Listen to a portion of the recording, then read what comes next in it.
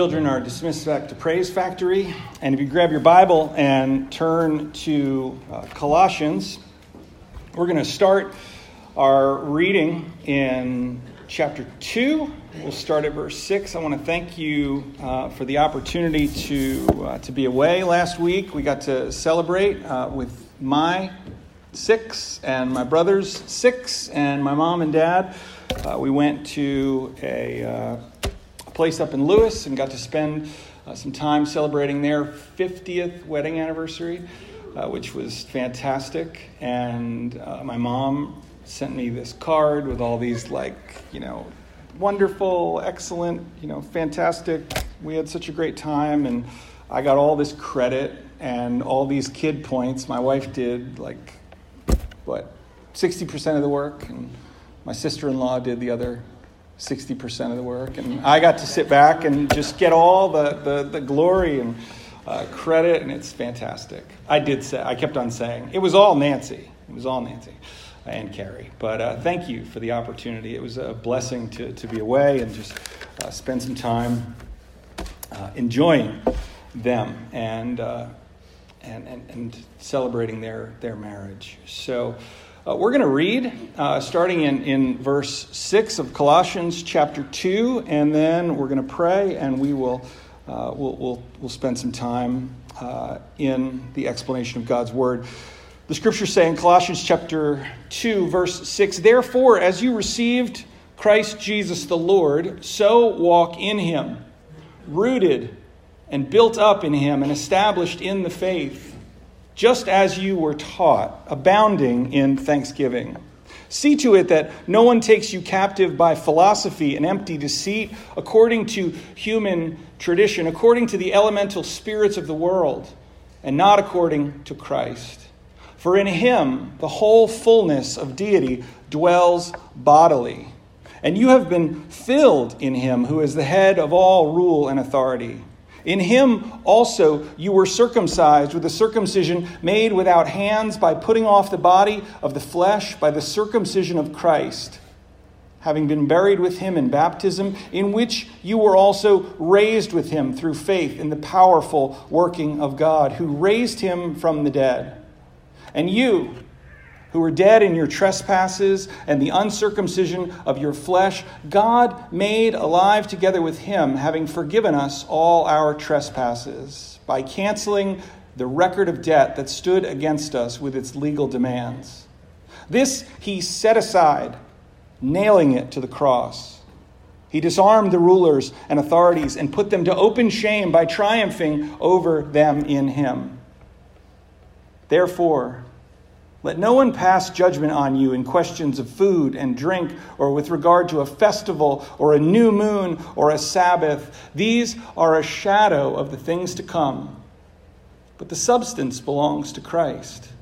Let no one disqualify you, insisting on asceticism and the worship of angels, going on in detail about visions, puffed up without reason by his sensuous mind, and not holding fast to the head, from whom the whole body, nourished and knit together through its joints and ligaments, grows with a growth that is from God.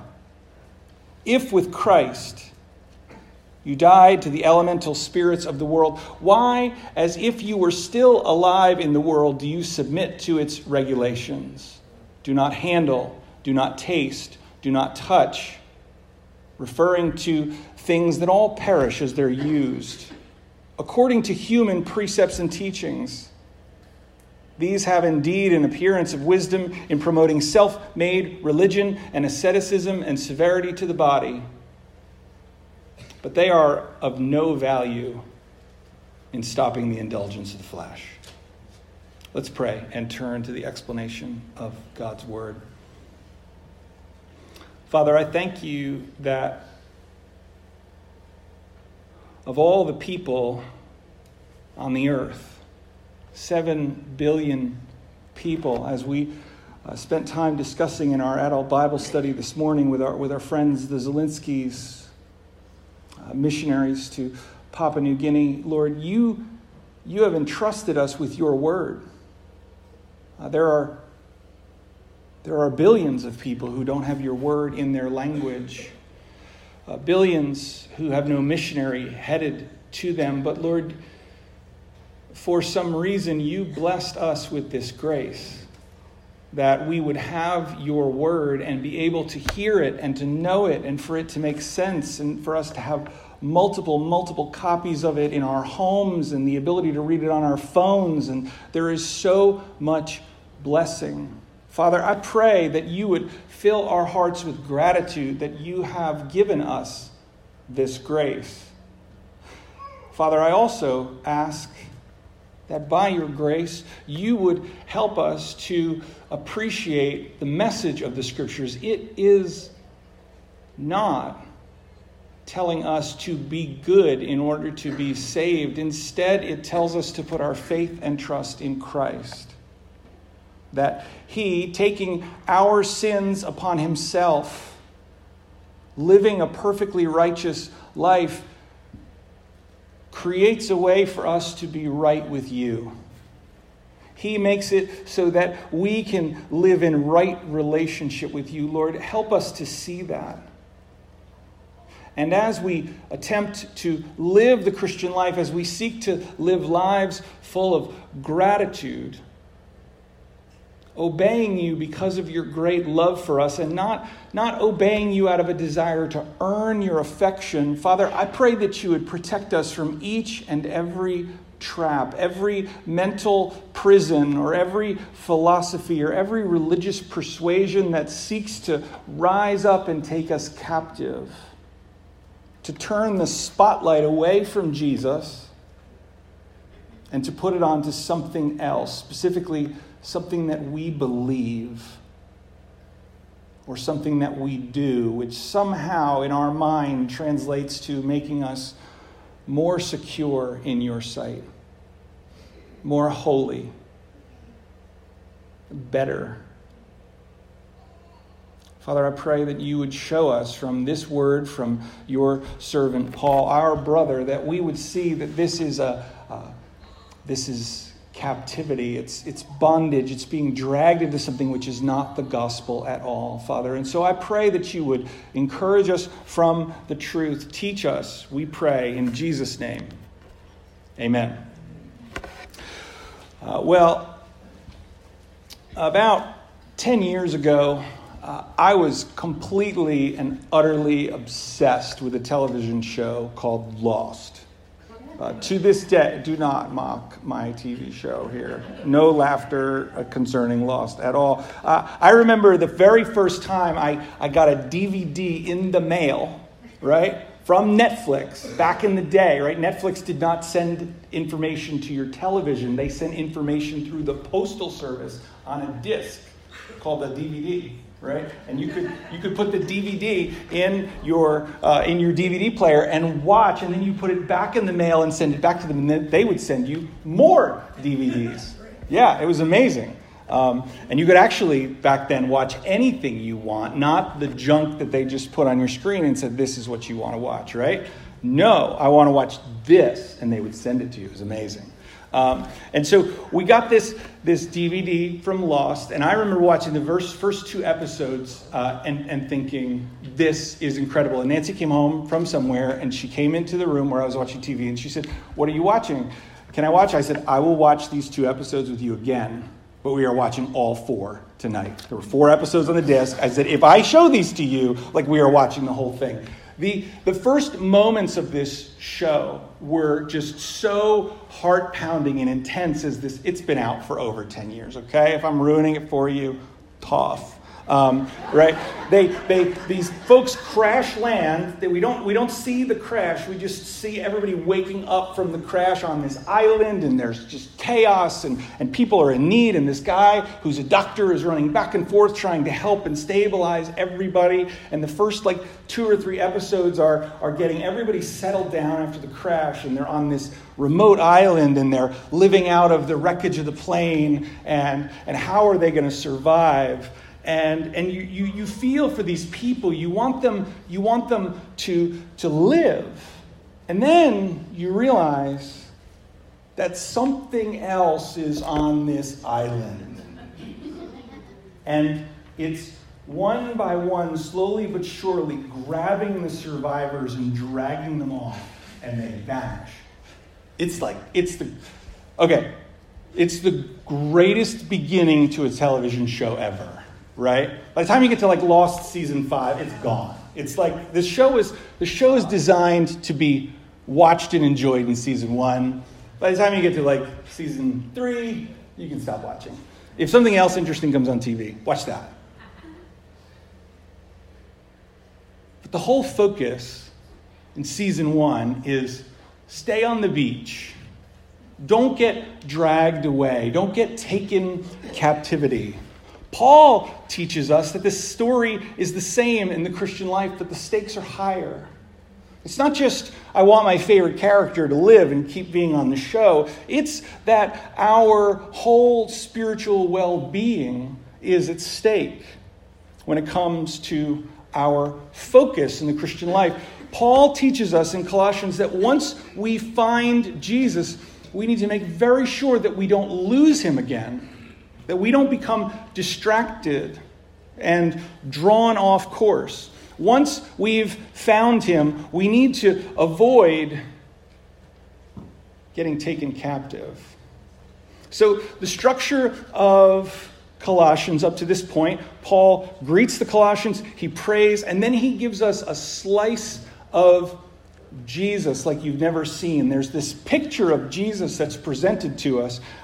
Some scholars who study the New Testament, they say this is the densest, fullest, most glorious vision of Jesus that shows up in the Scripture, right? In terms of who he is. If you want to see the visual effect of who Jesus is, go look at Revelation 1. But in terms of his identity and the depth of who he is and his character and his titles, they're here in Colossians 1.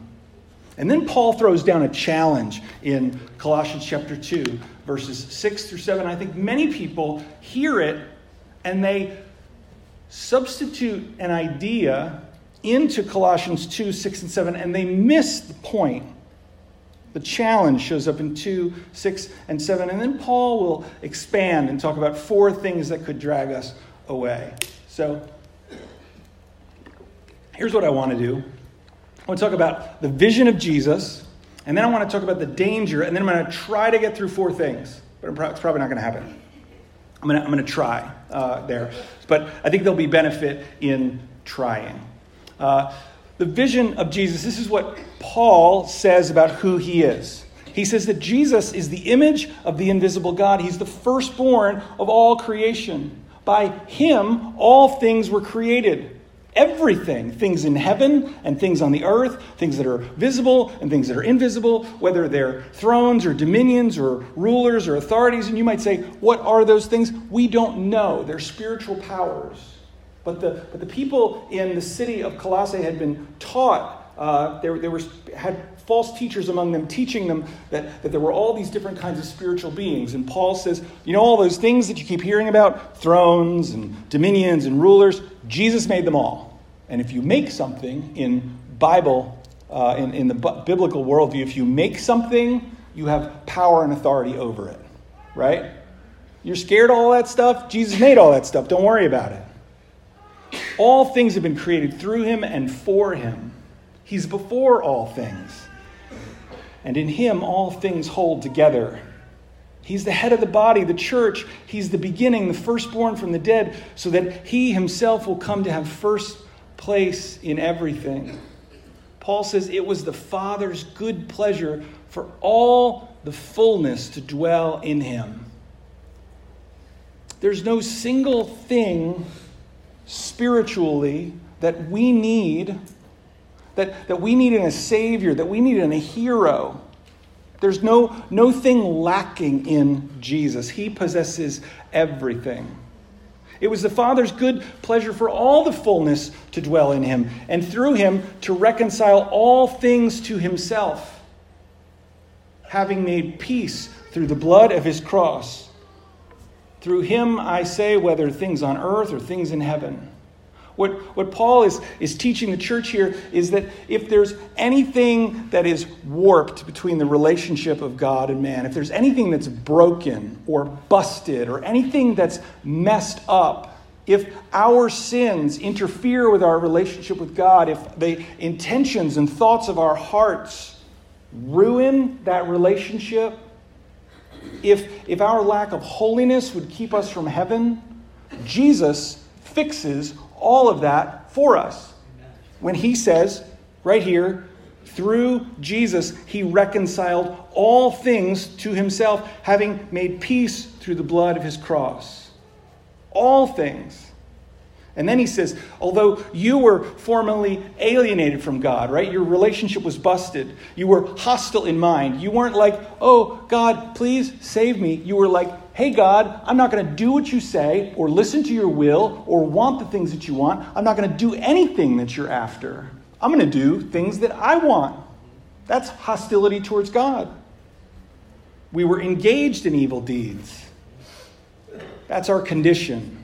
Alienated, hostile, actively doing evil. Yet, he has now reconciled you in his fleshly body through death. The penalty for defying God, for resisting his will, for not embracing his way is death, right? That's the difference between a government of the people, for the people, by the people, right? You know, we have a justice system, and there are different penalties that are handed out for different crimes, right? If you ride through a red light, you know, they send you a picture of you riding through the red light on a camera, and then you pay them $40, and it's over, right? And nobody ever brings it up again. They don't kill you for that. But God is holy and pure and completely and utterly righteous, and any deviation from his will, because he created us to be holy and righteous and to live in dependence on him, not independent from him, but dependent on him, living in his way and conformed to his image, any deviation from that must be separated from him forever. He's that holy. We think that doesn't sound very fair. That's evidence that we're not holy. Right? We feel like everybody makes mistakes. Aha, not God. He doesn't. But who can live under this system? No one can. And so he sends a perfect Savior to live a perfect life. And then that life, that righteousness is credited to us when we put our faith and trust in Christ. Jesus, though we were alienated, hostile, and engaged in evil, he reconciles us in his fleshly body through death. He takes our penalty and dies for us.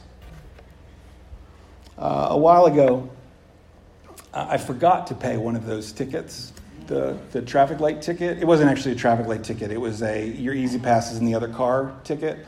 And they were going to charge me like $96 or some nonsense like that, this administrative fee. And so the penalty was going to come down, and they were like, yeah, we're going to apply that to you today. And I said, today? You're going to inflict the punishment today? And they said, yeah. Well, while I was talking to the person on the phone, I went to the website, right? And I quickly paid my fine. I submitted the payment. And then, so I was like, and there's no way I can avoid this. And she said, nope. She said, matter of fact, I'm going to process it right now. And she said, oh, somebody's already paid your fine. I was like, the extra $56 they were going to slap me with, I had paid the fine, and I blocked them from inflicting. Yeah, right?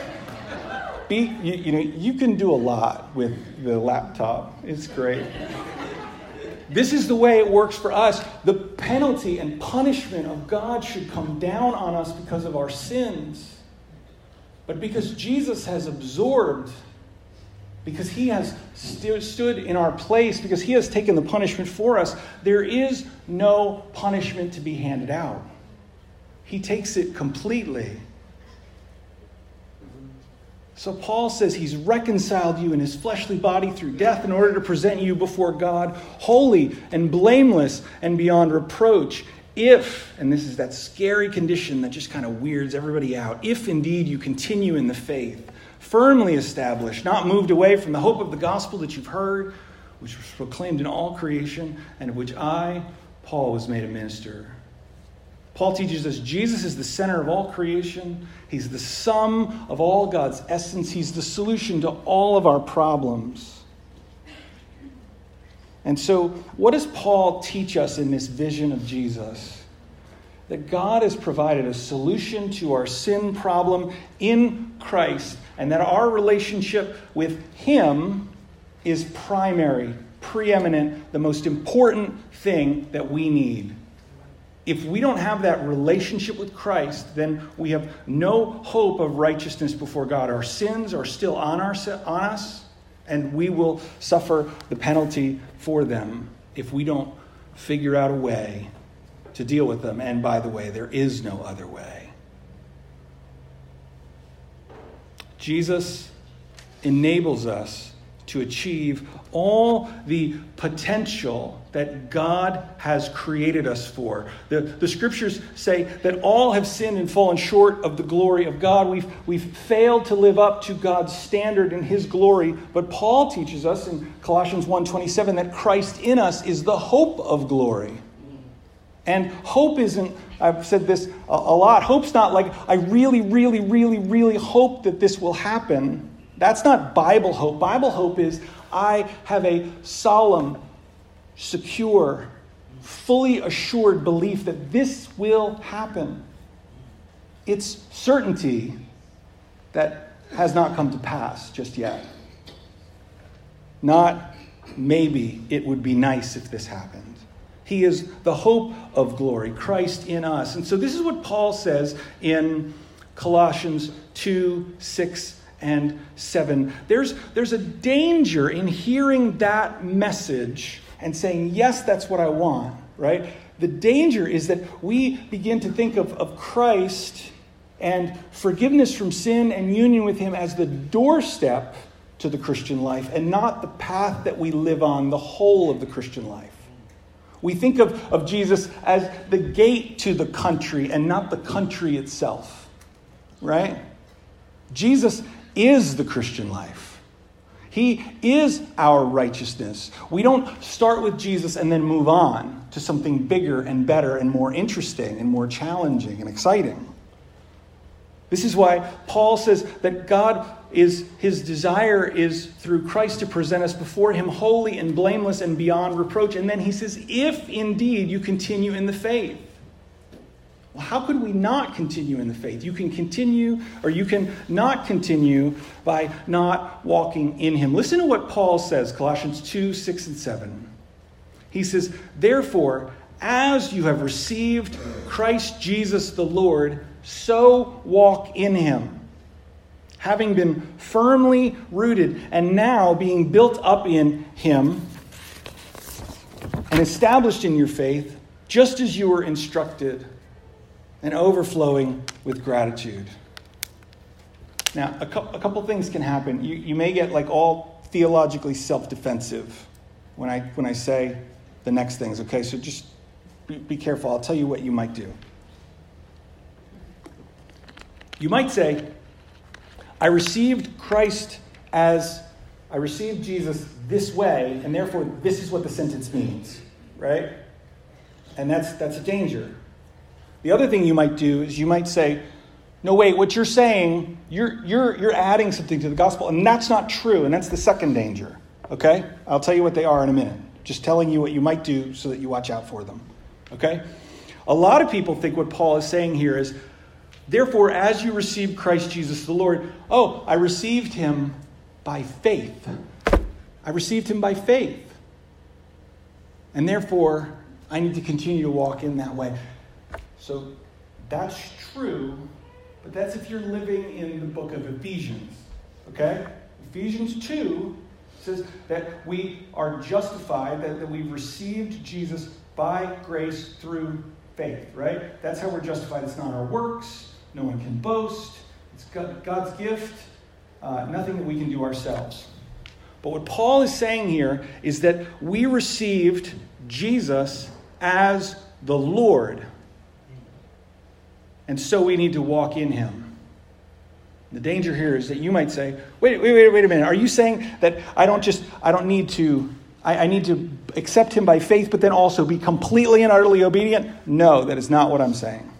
Okay? All right? So, yes, you did receive him by faith, but what Paul is saying here is that when we put our faith and trust in Jesus, we are believing in him as Lord. And when you look at the vision in Colossians 1:15 through 23, that vision of who Jesus is, Paul is clearly saying that Jesus is our everything, that he's master, that he is king, that he has authority, he's creator, he's the center of everything that exists, and he's the meaning of everything, and he is the sole source of our salvation. That's what Paul means when he speaks of Jesus as the Lord. He is not just the gate through which we enter the kingdom. He is the substance of everything. When Jesus says in John 14:6, I am the way and the truth and the life, he's saying that he's everything. And there are ways in which we can get off track if we're not careful. We've received Christ Jesus the Lord. By the way, this is the only place in the New Testament that Paul ever says Jesus' name this way. Christ, Messiah, Jesus, the Lord. And that's to signal to us that he's doing something a little bit different here. We've received him as Lord, and so we're to walk in him in that same way. We're to be firmly rooted and be built up in him and established in our faith, just as we were instructed, and overflowing with gratitude. The idea here is to be firmly rooted, to have a deep root system. If you've ever done any tree work, I don't really do tree work, I own a Sawzall. This is my solution. And you can cut trees up with a Sawzall. A lot of people are like, I have a chainsaw. And I once went to help a buddy. He had 2 chainsaws, and I brought my Sawzall, and he was laughing at me. And in like 20 minutes, his chainsaws were both non-functioning. And I stood there for the rest of the day and ran the Sawzall, which never stopped. We just need like 4 extension cords. This thing just cuts through everything. So I've climbed up trees in my backyard, and I cut all the branches off, and then I knock the trunk down, and then I cut the trunk up, and then you got to like get the roots out, right? And sometimes some trees you can just kind of cut around the roots that spread out like this. But then there are these trees that have this big central root that goes down. They call it a tap root. And man, that thing, you can't get that out. You can't knock that tree over with a car when it's standing up. I mean, that root is like, that is sunk down deep, firmly rooted. Nothing is moving that tree. It's like where the psalmist says in Psalm 1, a tree planted by flowing water. Have you ever seen a tree like on a riverbank? The water flows through and the dirt erodes, but this tree has sat there and just drunk up water. Is that the right way to say that? Drunk up water? Drinked up water for however many years it's been alive. And usually those trees, they've got like 1,000 roots sticking out of them, right? It's just like root city there. There's a ton of roots there. That tree's not going anywhere. It's dug in deep. Paul says that's the way we're supposed to look at Jesus. We're to sink our roots deep down into him. And we're to be built up in our faith. We're to have heavy armor on us. A castle, often they would build the castle out of stone, and then they would put walls around the castle, and sometimes they'd put walls around the walls, and they'd build big wood constructions on those walls, and that was so that when people shot catapult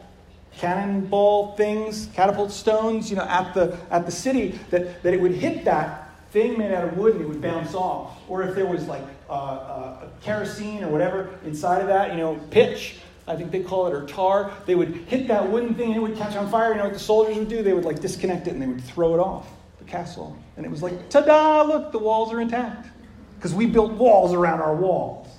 Heavily armored. That's the way we're supposed to view our faith in Christ. Extra walls of protection. We're to be built up in our faith. You don't just build a castle and put some walls around it and then put walls around the walls, right? And not store anything in the castle. No, you dig these deep vaults underneath your castle and you're like, put everything we're going to need to eat and drink and get weapons and more armor and more armor and stock all that stuff up so that when people are like, oh my goodness, we're going to need food. We need to leave the city and go get food. It's like, no. We have food already.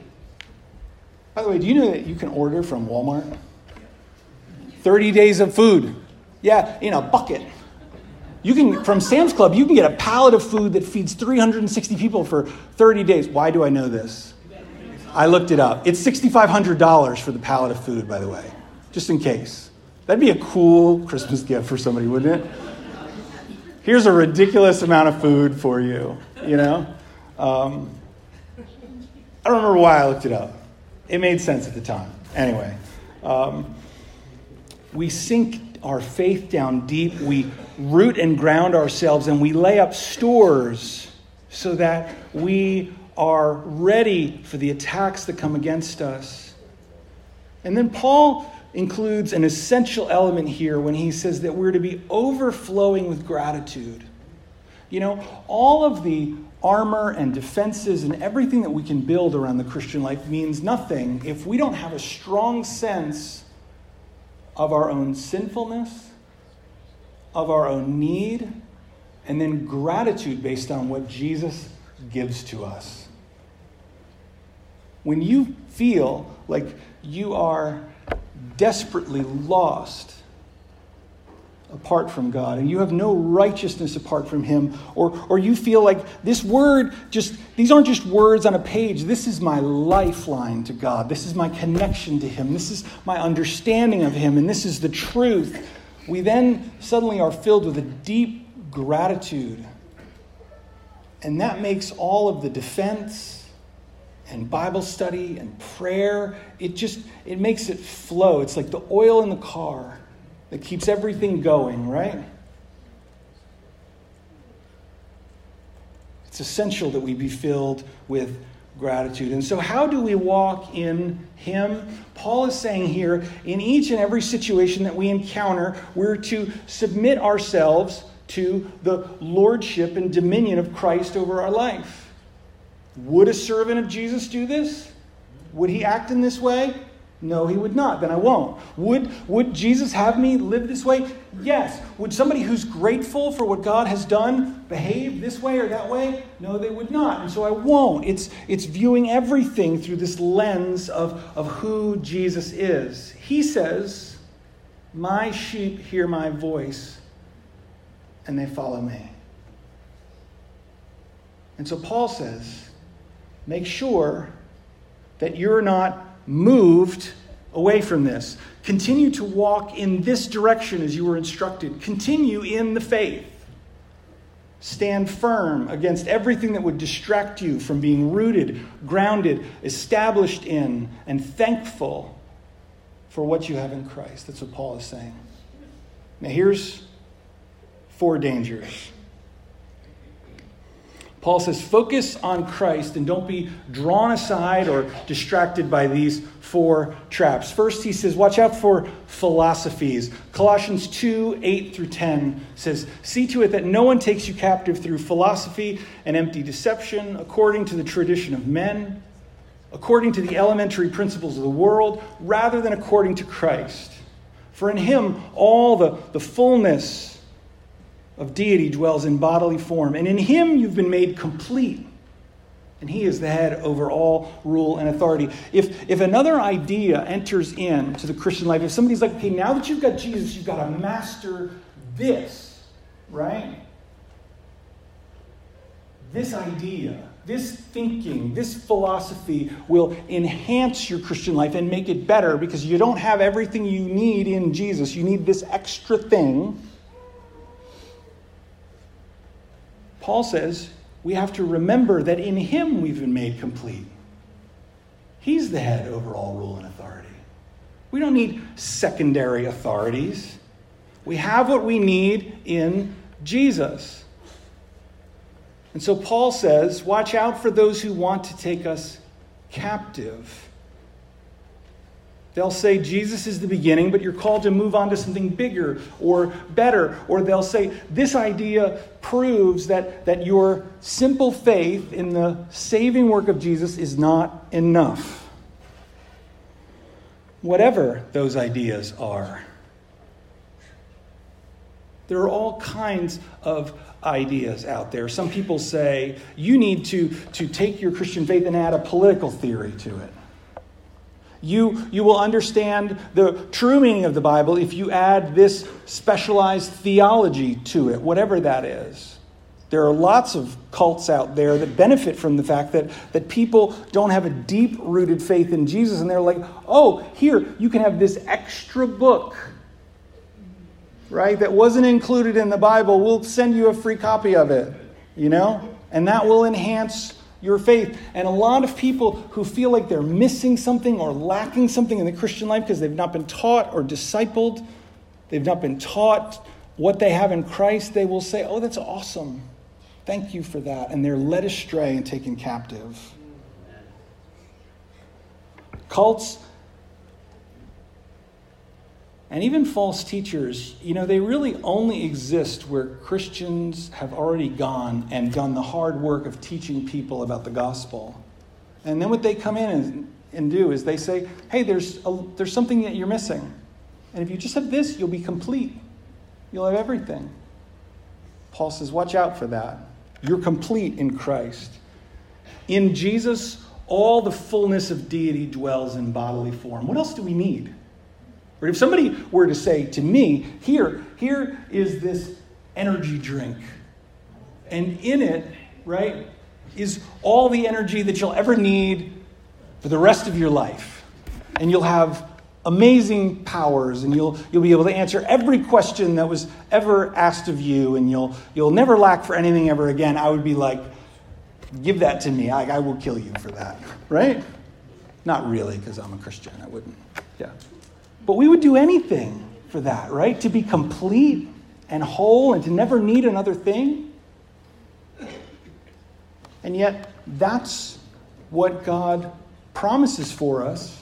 But so many times we're drawn off into debates or thinking we need Jesus plus this. Paul says, no, in him dwells all the fullness. In him you've been made complete. In Jesus resides all rule and authority. Colossians 2, then moving on to 16 through 17, Paul says to avoid legalism, not to allow anyone to act as your judge in verse 16 in regard to food or drink or in respect to a festival or a new moon or a Sabbath day. Those things are a shadow of what's to come. They're the past. And all of those things pointed to Jesus who would come one day. They were all figures and symbols. And so Paul says, watch out. And I think this is particularly dangerous for kids who grow up in the church. Right? Kids who grow up in the church, what they generally, right, they have parents who got saved and who are like, we need to change our lives and we need to walk in obedience to God. And then these kids, what they learn is they learn that God is holy and that God has rules and that they're supposed to, pray all the time and they're supposed to read the Bible through in a year and they're supposed to, pray for missionaries and to give, and they hear all these rules and then they think, if I don't do that stuff, then I'm bad. Right? And the very place that's designed to teach them that God is gracious and that he welcomes and loves us despite our failings and our flaws turns into a place of judgment for them. Because they think that they need to keep the rules perfectly, or that God requires some ongoing religious behavior that's observed without flaw in order to be saved. But what Paul says, what he teaches, what Jesus himself teaches, is that he sets us free from the law. The law is there to teach us the holiness of God and then to teach us that we fall short of it. And then it's there to show us that Jesus fulfills it for us. And then Paul teaches us that the one who has loved has fulfilled the intent or the purpose of the law. All of the Old Testament law is a shadow of the reality of Christ, which leads us up to this place where when we put our faith and trust in him, we're told, you are now, henceforth and forevermore, it can never be revoked. You are a child of God. You have the right to call yourself a child of God. And that means you're free from feasts and diets and religious holidays. There's no Christian diet book. Every now and again, this shows up. People are like, just follow this diet and you'll live till you're 90, and this is the way that God commanded us to walk in the Old Testament. People are like, this is biblical. I need to do this. Like, we're better if we do this. People who push these things on us and we embrace them and we say, oh yes, I need this in order to be a good Christian, we've allowed ourselves to be taken captive. And we lose the joy of what it means to have a Savior when we embrace laws and rules. Paul points out the danger of personal spiritual experiences, what some people call ecstatic worship. Colossians 2:18 through 19, he says, let no one keep defrauding you of your prize by delighting in self-abasement and the worship of angels, taking his stand on visions he's seen and inflated without cause by his fleshly mind, not holding fast to the head, from whom the entire body, being supplied and held together by the joints and ligaments, grows with a growth which is from God. Paul says, watch out that no one throw at you that they've had these amazing spiritual experiences and therefore they're superior to you. In seminary, we had these guys, we called them toppers, like from the Dilbert comics, if you know Topper. Topper's the guy who, whatever you say, this guy, in one of the cartoons, he made a spring-loaded chair. So that whenever anybody said that they had done anything great, he could pull the lever on the chair and bounce through the office complex and land right next to them and say, oh yeah, but I did this and it was better and bigger. Right? We had these guys who we would be talking about our call to ministry. And I can remember clearly sitting at a table talking about how I was sitting in Honduras in 1989. I was 15 years old and I was reading Isaiah chapter 6. Who will go for us? Here am I, send me. And just feeling like, I think this is what I'm supposed to do with the rest of my life. And then it was like, oh yeah. I was reading the Bible in my room, and it was dark. And then the whole room blazed with light, and an angel was standing over the bed, and I'm like, come on. Knock it off, People do this to you, don't they? They'll say, oh yeah, well, I prayed and this happened, or I saw this, or, this was an experience that I had. And we've got people on the internet saying, oh, if you pray enough, and rub your hands together, look, you can look this stuff up. Don't get weirded out by it or believe it. They rub their hands together and coins fall out, and they're like, look, God gave me the ability to make money. You can go to Hobby Lobby and buy a $10 magic trick set and learn how to do that. You can learn how to make things appear. And if you know anything about kids, you know how to pull coins out of their ears. That's basic, right? That's not magic. But these folks, they take advantage of people by saying, we've been given visions and you need to follow us. And you're not complete in Jesus. You need to listen to the things that God has told me and which I tell you. And they take advantage of people and take them captivity. Ephesians 1:3 says we've been blessed with every spiritual blessing in the heavenly places in Christ. That means that you lack nothing in him. God's given you everything. God calls us to be faithful and to put our faith and trust in Jesus and to follow him. These folks want to say, look at how sparkly and amazing and impressive my living of the Christian life is. Unless you've got what I've got, you're not complete. Isn't there enough of that on TV? I mean, I'm tired of that inward terror that I feel. Like I'm just trying to watch a football game or something, and they're like showing termites eating my house. Yeah. You know, and I'm like, would you stop, please? You know, people call up and they're like, are you covered? You know, do you have enough insurance? And I'm like, what's enough insurance? You know, are you, Mr. Meyer, are you prepared in the unfortunate, I'm like, what, the unfortunate circumstance that one day I might die? It's going to happen. I know that. Like, is your insurance going to stop that? It's not. I don't need it. I'm covered. If you sell insurance, I'm good right now. But they come after us and they prey on fears and anxieties. And Paul says, don't let their devotion to God and their impressive stories get in your head. You've got what you need in Christ. I can remember sitting at a table at an event once, and there was this pastor sitting there. I was a young pastor. I didn't know enough to be able to say, that's not true. I was like, he's going to fix this, right?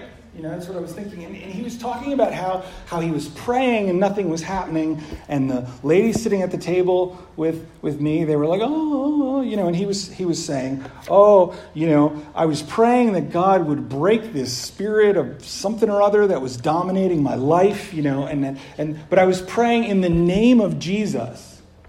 I was praying in the name of Jesus, and he says, it wasn't until I prayed by the blood of Jesus that my life changed. And they were all like, oh, man, if I could write a letter now, like, dear younger me, right? It would be like, invest in Apple, right? Invest here and there, and make sure that when this guy says this on this day, you slam him, like piano keys, get him. Because those people, they think, my access to Jesus is secondary. Because I'm not knocking on heaven's door saying, by your blood instead of in your name. That's absurd. God's not like that.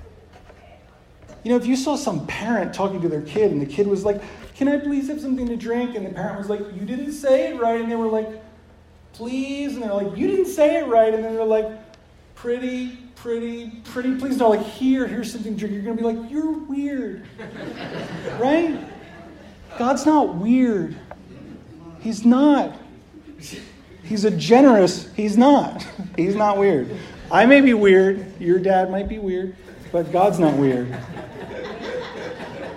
And then finally, Paul says, watch out for this temptation to impose rigorous regulations on yourself.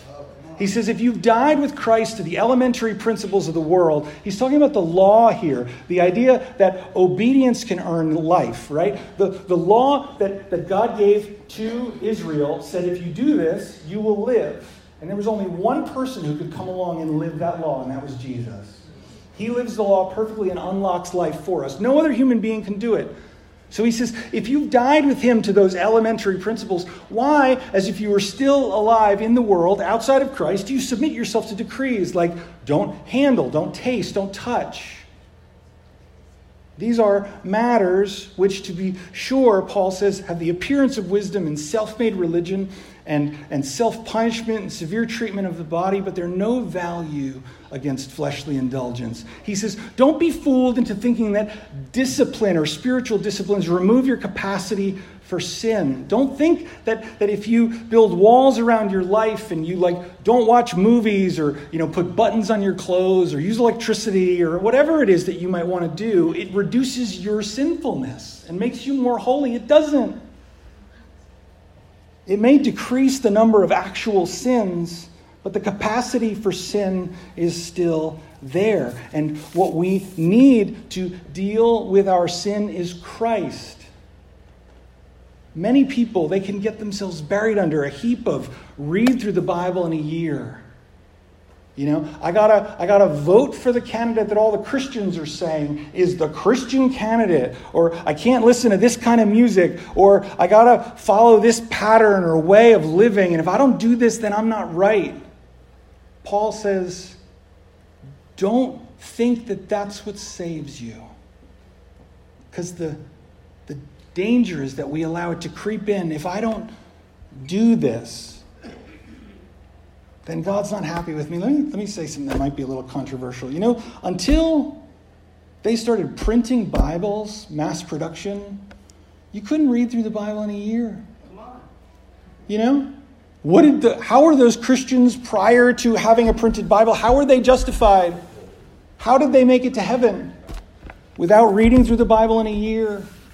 Listen, I'm a fan of reading through the Bible in a year, but not if it's going to completely and utterly freak you out and make you feel bad about yourself all the time, like God doesn't love you.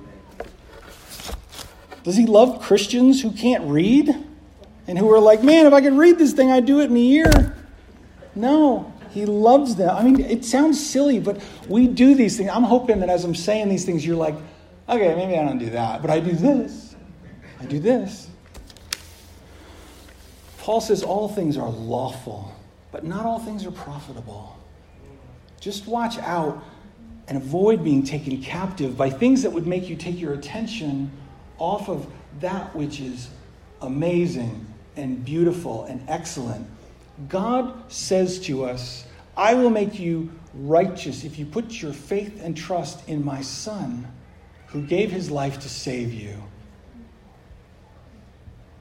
Maybe it's the first time you've ever heard that message. Maybe it's the 100th time and you're like, I haven't given myself over to him. My encouragement to you would be to say, Lord, I need a Savior to purify my sins and give me righteousness. Make sure you do that today. And then second, let me challenge you. If you've got your spiritual backpack on and you've piled it full of junk that you need to do in order to be righteous, or you've got all these ideas of what the gospel is, it's like the gospel plus this and Jesus plus that, just dump that junk and focus on Christ. He is all that we need.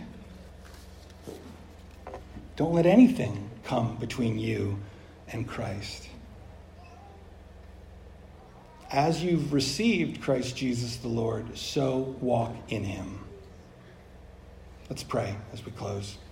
Father, I thank you for your grace and kindness toward us. I thank you that you have made it so simple. Everyone, everywhere in the world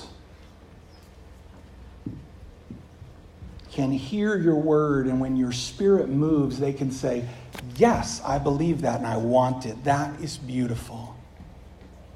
When we hear the good news about Jesus. Father, I pray that our hearts would remain uncluttered and that we would regularly and routinely pull up the weeds of those things that get in the way of worshiping just Jesus. That you would remove the condemnation that comes from not being perfect all the time. And you would show us and teach us that what you've given to us is good. You've given us Christ, and in him we're complete. Lord, I pray that we would start on that path, we'd enter through that gate, and we would never leave that road all of our days. Father, thank you for giving us Jesus. I pray if there's anyone in this room who doesn't know him or hasn't put their faith and trust in him, I pray that today would be the day that they say, Jesus, you are all I need. Thank you for being my everything. Father, we thank you for the many blessings that you've given to us in Christ. We pray that you would continue to teach us what they are and how we lay hold of them. Help us to sink our roots deep in you, to protect ourselves from those things that would drag us away. We pray this, Lord, knowing that you're good. We pray it in the name of Jesus. Amen. Let's stand and sing a closing song together.